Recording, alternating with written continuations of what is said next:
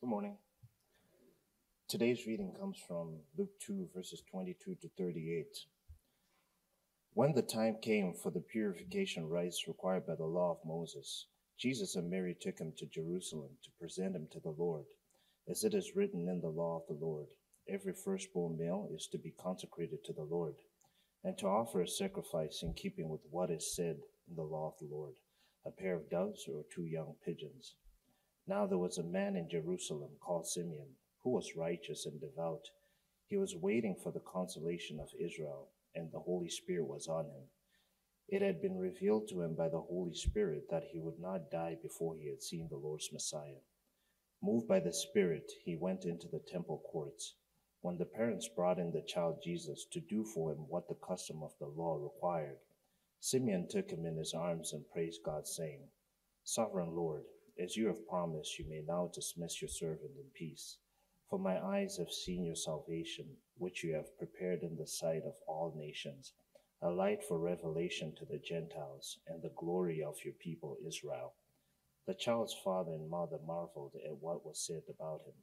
Then Simeon blessed them and said to Mary his mother, "The child is destined to cause the falling and rising of many in Israel, and to be a sign that will be spoken against, so that the thoughts of many hearts will be revealed, and the sword will pierce your own soul too." There was also a prophet, Anna, the daughter of Penuel, of the tribe Asher. She was very old. She lived with her husband 7 years after her marriage, and then was a widow until she was 84.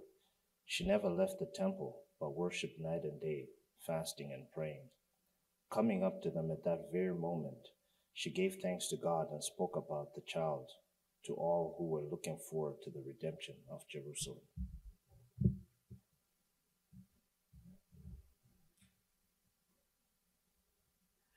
I got a good gift this morning. I have been out of communication with Alan for a week because he was diving at a place where there was no communication. And he sent me a nice text saying that he is safe, which I am very grateful, and makes me glad he will be home tomorrow night.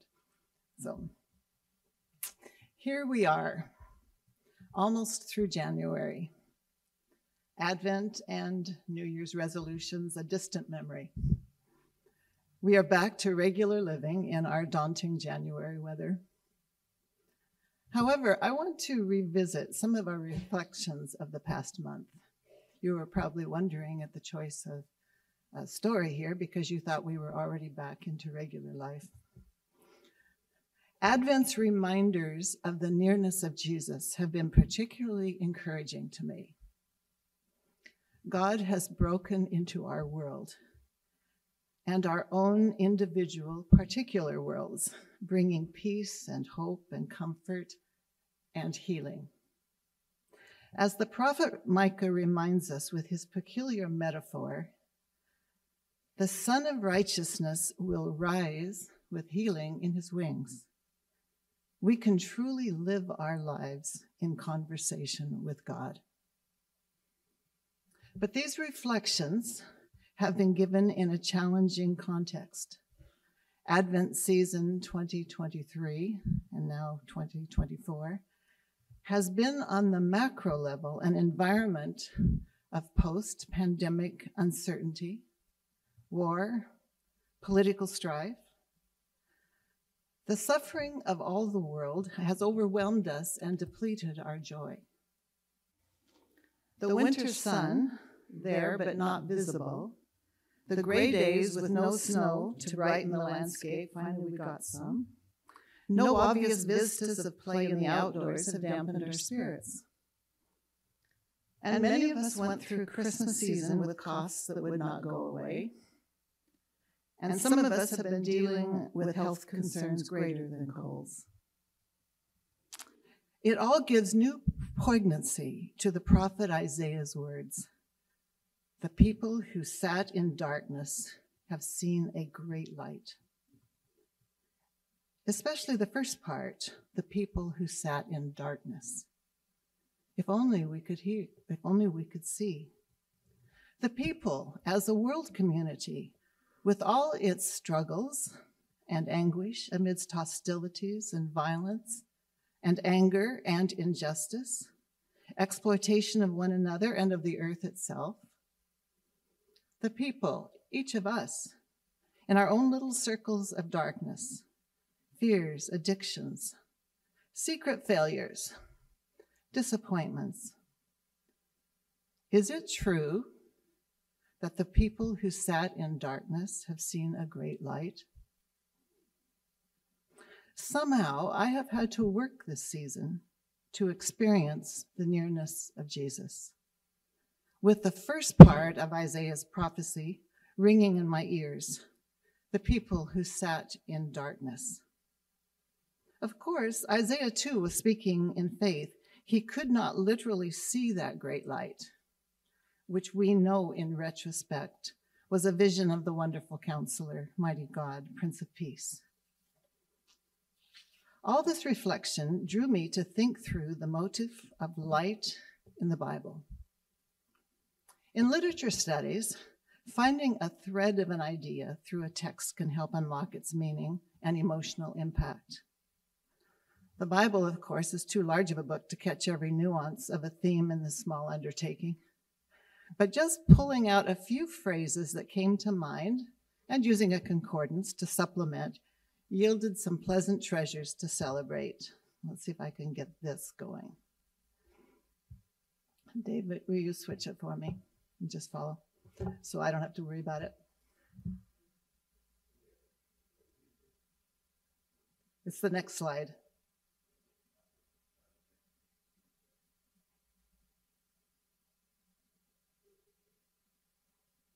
That's okay. If not, I'll just carry on. The motif of light in the scriptures runs right through the text. Beginning at the beginning in the Genesis account of creation. In the beginning, God's first act of creation, let there be light. That was and is his intention. In the New Testament, is this going to work for me? Yes? No, it's going backwards now. Okay, I got it. In the New Testament, the evangelist John gives another account of creation, making the connection of Christ as both giver and gift of life and light. In the beginning was the Word. In him was life, and the life was the light of all people. Those who wrote the lovely poems that are found in the Hebrew Psalter had a glimpse and gave us words to claim that light. And it runs all the way through the Psalms, but I've just chosen 4 here. And I think one of them has already been used as our introduction to the service. Psalm 18:28. It is you who light my lamp. The Lord my God lights up my darkness. Now, these may be some verses that you can claim. In whatever circumstances you find yourself in, just think about some of these beautiful verses. It is you who light my lamp. The Lord my God lights up my darkness. Psalm 27:1. The Lord is my light and my salvation. In Psalm 36, how precious is your steadfast love, O God, for with you is the fountain of light. In your light, we see light. And Psalm 89:15, happy are the people who walk, O Lord, in the light of your countenance. I sort of watched you folks out of the corner of my eye when we were playing or singing Waymaker. And I noticed your faces lit up. He's the light in the darkness for us, isn't he? We move on. In the prophets, Isaiah, and we've already referred to this verse, the people who walked in darkness have seen a great light. Those who lived in a land of deep darkness, on them light has shined. Once again, Isaiah prefaces his great declaration of the child who has been born for us, authority resting upon his shoulders, wonderful counselor, mighty God, everlasting Father, Prince of Peace, such familiar Christmas words, with these haunting, almost wistful words that I have just read. Second Isaiah joins the first prophet in his confidence in Isaiah 42. I will lead the blind by a road they do not know. I will turn the darkness before them into light. Jesus, of course, is more direct in his actions and words. He heals the blind so they can see, and most important, recognize him. He announces his identity, explaining its implications for all who will embrace him. We read in John 8:12, I am the light of the world. Whoever follows me will never walk in darkness, but will have the light of life. We're almost through the Bible. In the letters of the apostles, one such reference comes from the passionate and exuberant Peter. You are a chosen race, a royal priesthood, a holy nation, God's own people, in order that you may proclaim the mighty acts of him who called you out of darkness into his marvelous light. Do you feel yourself warming to these verses? Finally, the culmination, I have no idea what that is. That's all right, Dave, just leave it. Finally, the culmination of this great light show is revealed in the last chapters of the Bible in Revelation 22 and 21. Then the angel showed me the river of the water of life, bright as crystal, flowing from the throne of God and of the Lamb. On either side of the river is the tree of life, and the leaves of the tree are for the healing of the nations. And there will be no more night. I guess we're just celebrating this as we go, aren't we? Isn't it nice? I love music, as you know, but maybe it's somebody's phone.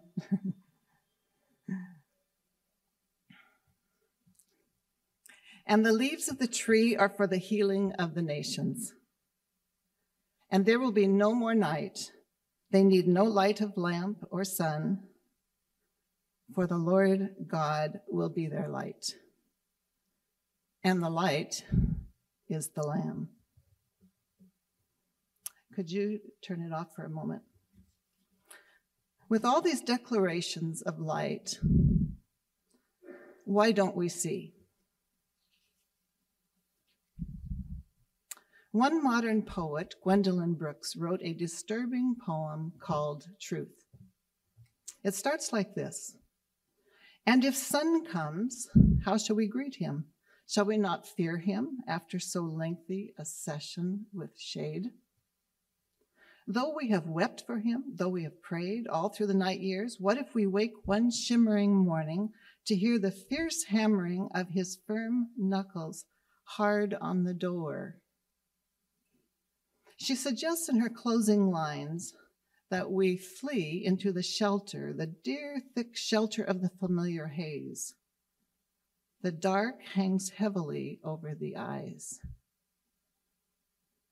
The dark hangs heavily over the eyes.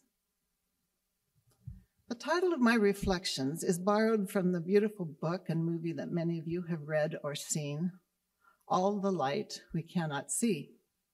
The author was once asked what he meant by his title, and he said his title is a metaphor for the fact that the slice of possibility is so small and there is so much culturally, scientifically, and politically out there that we cannot see. In spite of his captivating story, with its delicate probing of blindness and seeing, I think he sells himself a little short in not naming the light's source. We need to learn to see. That seeing is connected with the spiritual realm where God resides. And that seeing is connected with faith and ultimate relationship with our Creator Redeemer, who, in the words of Abraham Heschel, lifts the veil at the horizon of the known, opening a sight of the eternal. Each of us, Heschel suggests, has at least once in his or her life experienced the momentous reality of God. Isn't that startling, what he's suggesting here? That at least once in our lives, we have experienced the momentous reality of God. Now, one of the peculiar moments in the Christmas narratives in Luke's gospel is the dialogue between the angel and Zechariah in Luke 1. And just to review that story briefly here, Zechariah was a priest, a righteous man living blamelessly before God, we're told. He had one big disappointment in his life. He and his wife had no children. I'm not surprised that when God chose to do something special, he hit on that sore spot. He chose to use Zechariah's hurt for his glory, like other childless couples in the Bible. Once when he was serving in the temple, an angel appeared. He was terrified. The angel told him not to be afraid and then gave him wonderful news. He and Elizabeth, his wife, was going to have a baby soon. And this son would be a very important person preparing the Jewish people for the coming of the Messiah. The news was too good to be true. And his response was one of skepticism. He protested they were too old. And we note the angel's startling response. I am Gabriel. I stand in the presence of God, and I have been sent to speak to you.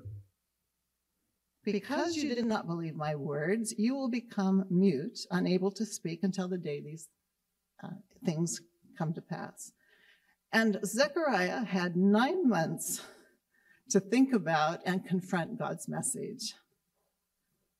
And then the torrent of words of prophecy which flowed from his mouth when John the Baptist was born showed a man who had learned to see. Near the end of his prophecy, he interprets Isaiah's words. By the tender mercy of our God, the dawn from on high will break upon us to give light to those who sit in darkness and in the shadow of death to guide our feet into the way of peace. God is intentional and dramatic, drawing large figures for almost blind people. I'm borrowing that phrase from Flannery O'Connor.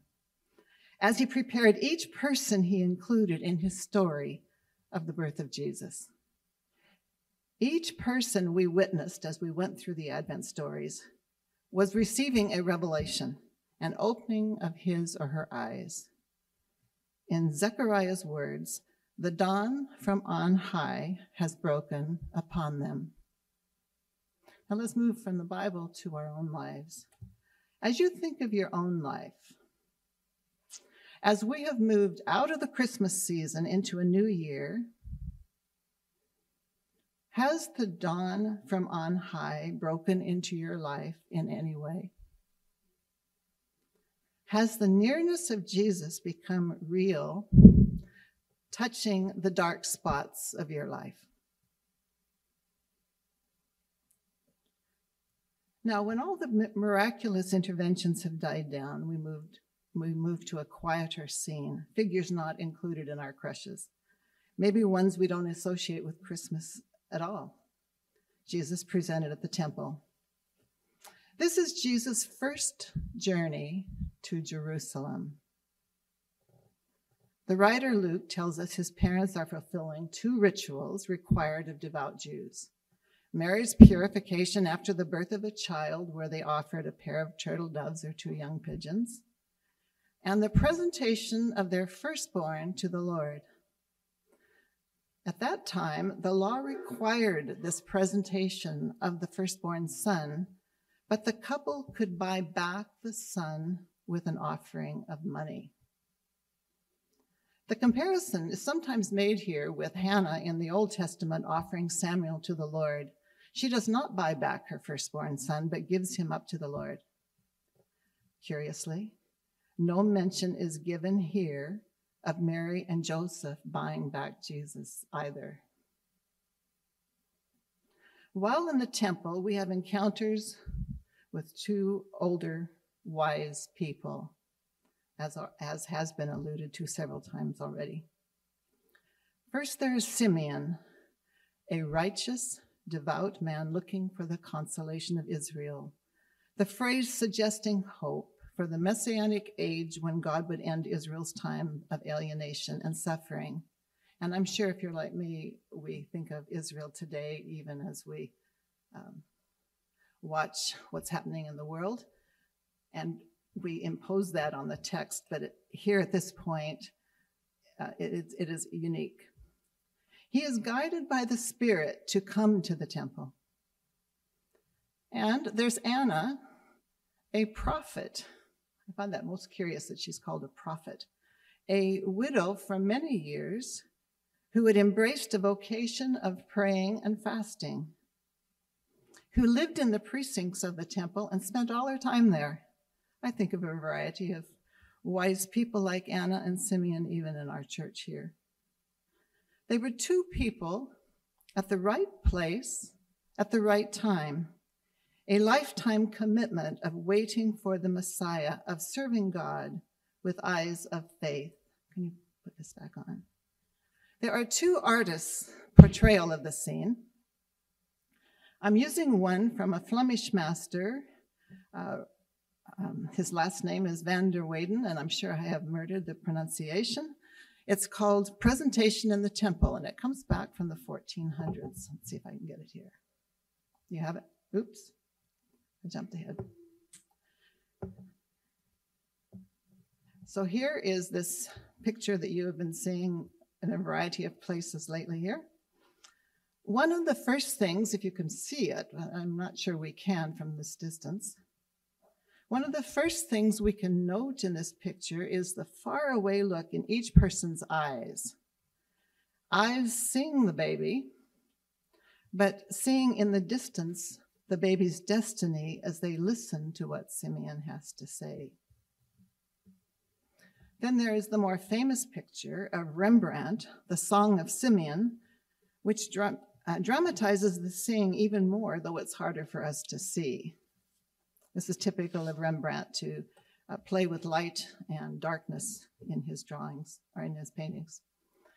Rembrandt loved this scene and painted different aspects of it over the years. Here he concentrates exclusively on the face of Simeon and the young child. It was Rembrandt's last painting, and it lay in his house unfinished after his death in 1669. Here are his words, not Rembrandt's, but Simeon's. Master, now you are dismissing your servant in peace, according to your word, for my eyes have seen your salvation, which you have prepared in the presence of all people, a light for revelation to the Gentiles, that's us, most of us, and for glory to your people, Israel. Simeon, with his eyes half closed and his mouth open, is lost in prayer to the God who is close to him. What I have lived all my life for, I am now holding in my arms. He holds the child gently and reverently, but his being seems already half withdrawn from this world to be forever with God. Try to imagine, as Rembrandt does, the experience of Simeon.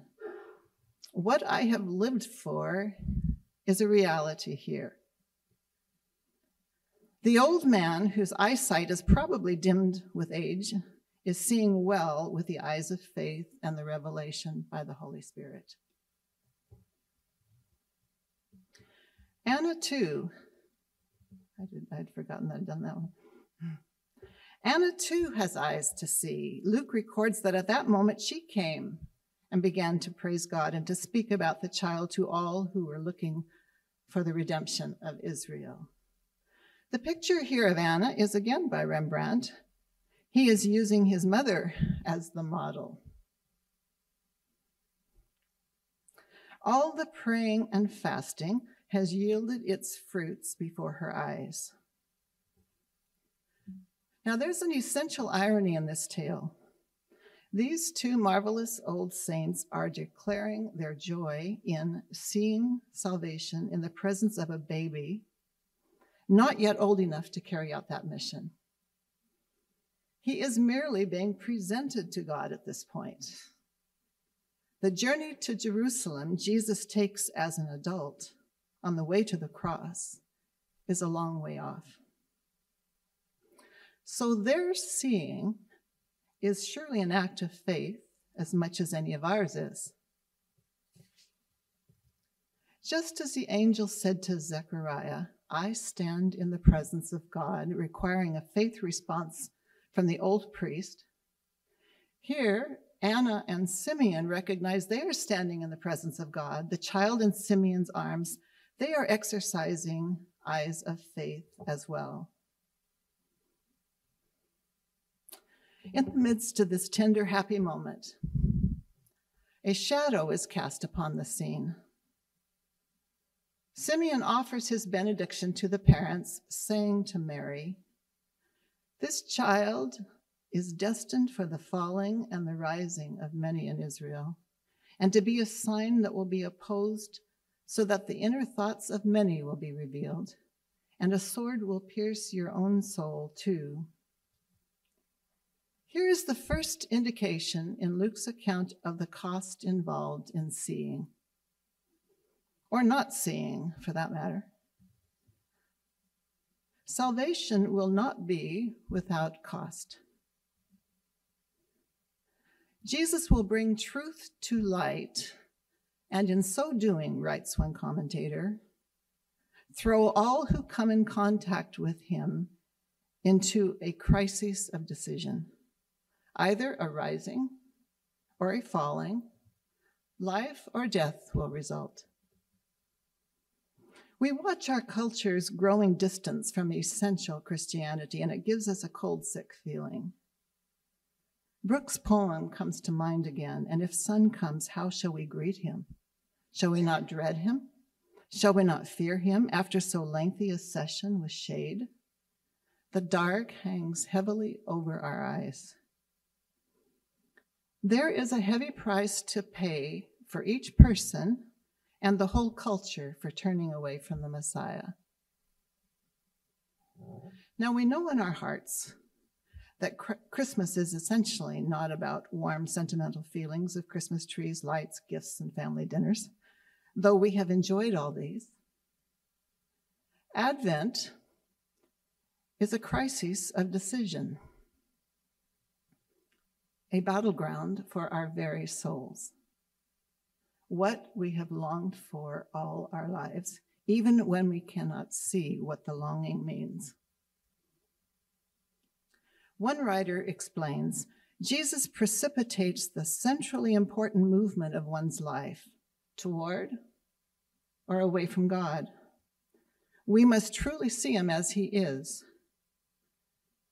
Perhaps we 21st century modern Christians need to see better too, and approach our Savior with the same open-hearted and joyful gratitude that Simeon and Anna demonstrated for us.